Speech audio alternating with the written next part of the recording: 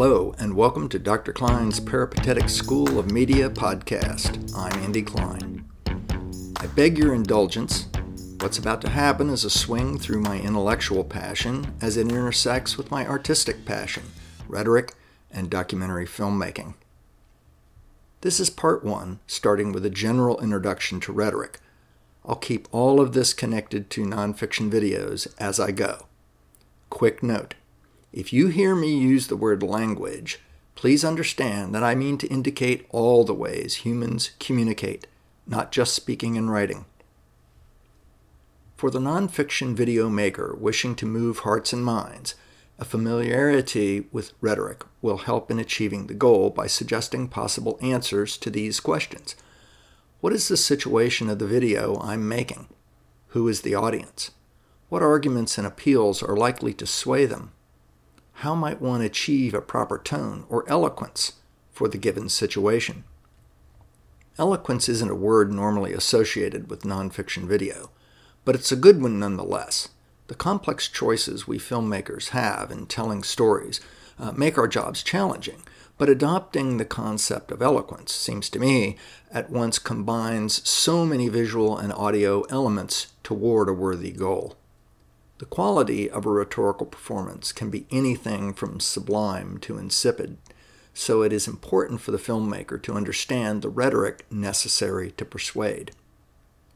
Humans do not spontaneously communicate. If you're making a nonfiction video, you're trying to communicate, even if it's a home movie. Further, you're wanting an audience to do or think or feel something in regard to your message, even if that's just being informed or entertained. Rhetoric has meant many things to many people over the past 2 millennia. I often use the term to mean 1, an academic discipline, my own.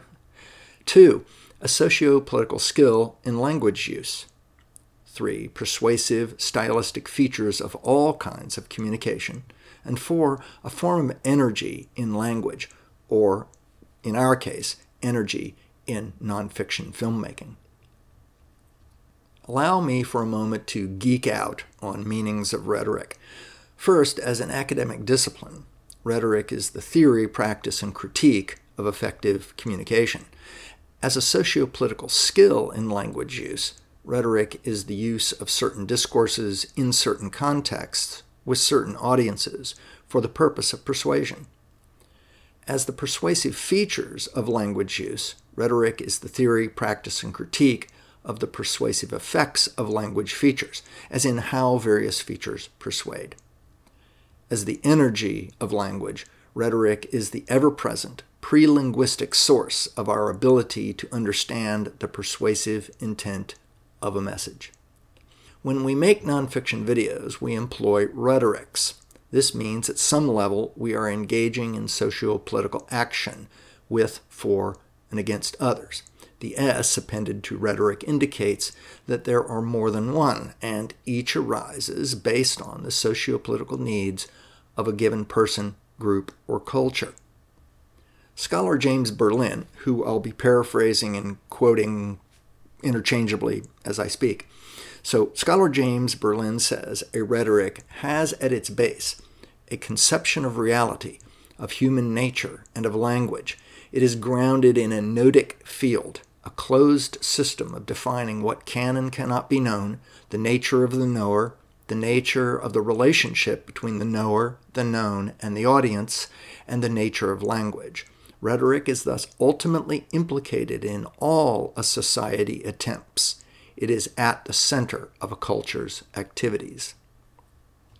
I understand the rhetorics of nonfiction video, especially documentary filmmaking, as transactional. These rhetorics are based on an epistemology that sees truth as arising out of the interaction of the elements of the rhetorical situation, a concept, by the way, that I'll cover shortly. So the rhetorical situation, an interaction of subject and object, or of subject and audience, or even of all the elements, subject, object, audience, and video language, operating simultaneously. I like the social epistemic nature of transactional rhetorics. These rhetorics locate truth in all the elements of the rhetorical situation, Language grounds all human experience and is implicated in all human behavior. All truths arise out of dialectic, out of the interaction of individuals within discourse communities. I think transactionalism is the most useful way to begin understanding how and why documentary films persuade. I think transactionalism helps nonfiction filmmakers understand how to use cinematic art to move hearts and minds, but also how to use the cinematic art to encourage the audience to help us along the way. Call it engagement. That last bit, there's nuts and bolts to that, practical stuff. I promise we'll get there, just not in this episode. Okay, time to examine this thing we call rhetorical situation. Lloyd Bitzer described the concept of the rhetorical situation in his essay of the same name. The concept relies on understanding a moment called exigence, in which something happens or fails to happen that compels one to communicate. These are the elements of the rhetorical situation. First up, of course, is exigence, which I just mentioned. What happens or fails to happen, why one is compelled to speak out. What, for example, compelled documentary filmmaker Morgan Spurlock to make Super Size Me? Persons. Who is involved in the exigence, and what roles do they play? Think about the role of the children in Zana Brisky's Born into Brothels. They play dual roles. At first, subjects of the film evolving into creators of content for the film. Relations. What are the relationships, especially the differences in power, between the persons involved? The latest controversy involving the film Jihad Rehab is instructive here. Location.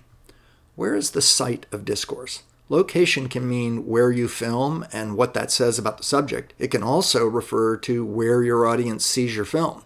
Does your film have a distribution deal, or are you having to settle for Vimeo pay-per-view? Speaker. Who is compelled to communicate? Are you a famous director or a newbie? Who backs your film? Whose voice is strongest in your film? Audience. Who does the filmmaker and/or the subject address and why? Who do you want to watch your nonfiction videos, and what do you want from them? Method. How does the filmmaker choose to address the audience?